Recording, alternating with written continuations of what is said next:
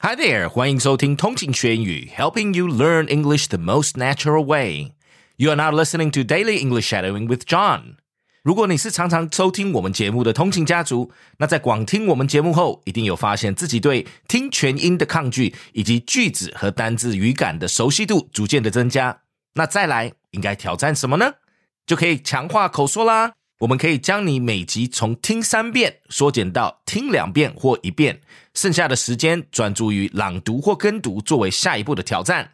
这周就让自己尝试挑战看看，欢迎在单集简介里的留言连结跟我分享你挑战的感想哦。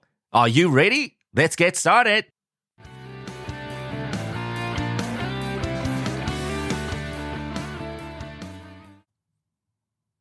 Library book returns home after 119 years in remarkable condition. A remarkable story unfolds as a long-lost book finds its way back to the New Bedford Free Public Library in Massachusetts after an astonishing 119 years. The book in question is an elementary treatise on electricity by James Clerk Maxwell, a scientific text that was checked out on February 14th, 1904. The incredible journey of this book finally came to light when a librarian at West Virginia University Libraries stumbled upon it during the sorting of a recent book donation. The curator of rare books, Stuart Plain, immediately recognized the significance of the discovery. Notably, the book had not been stamped withdrawn, indicating that it had not been discarded despite its overdue status. Realizing that treatise belonged to the New Bedford Library, Plain reached out to Jody Goodman, the Special Collections librarian, to share the exciting news.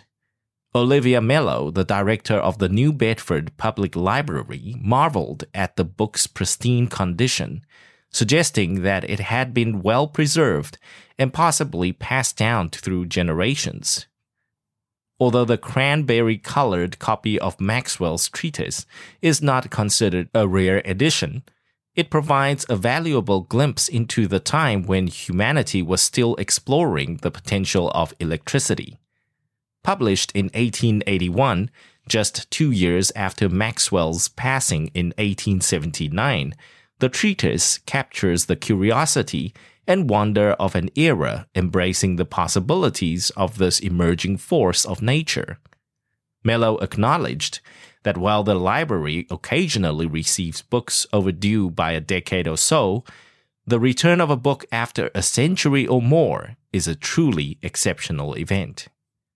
The story of this book's return serves as a testament to the enduring value of printed books in an age dominated by digital information.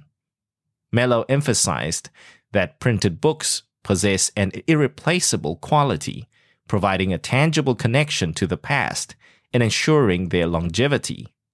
Reflecting on the significance of the returned treatise, she expressed appreciation for the printed word's ability to transcend time. In terms of late fees, it was noted that the library's maximum late fee limit is $2, underscoring the symbolic nature of the book's return rather than any financial implications. Thanks for tuning in. 记得我们每日跟读、精选词汇以及 Intense Podcast 节目都在各大 Podcast 平台同步放送，也欢迎分享我们官网 www.15minutes.today 以及 Facebook 粉专给亲朋好友。通勤学英语 Improving your English on the go. Catch you in the next one. 我们下期见。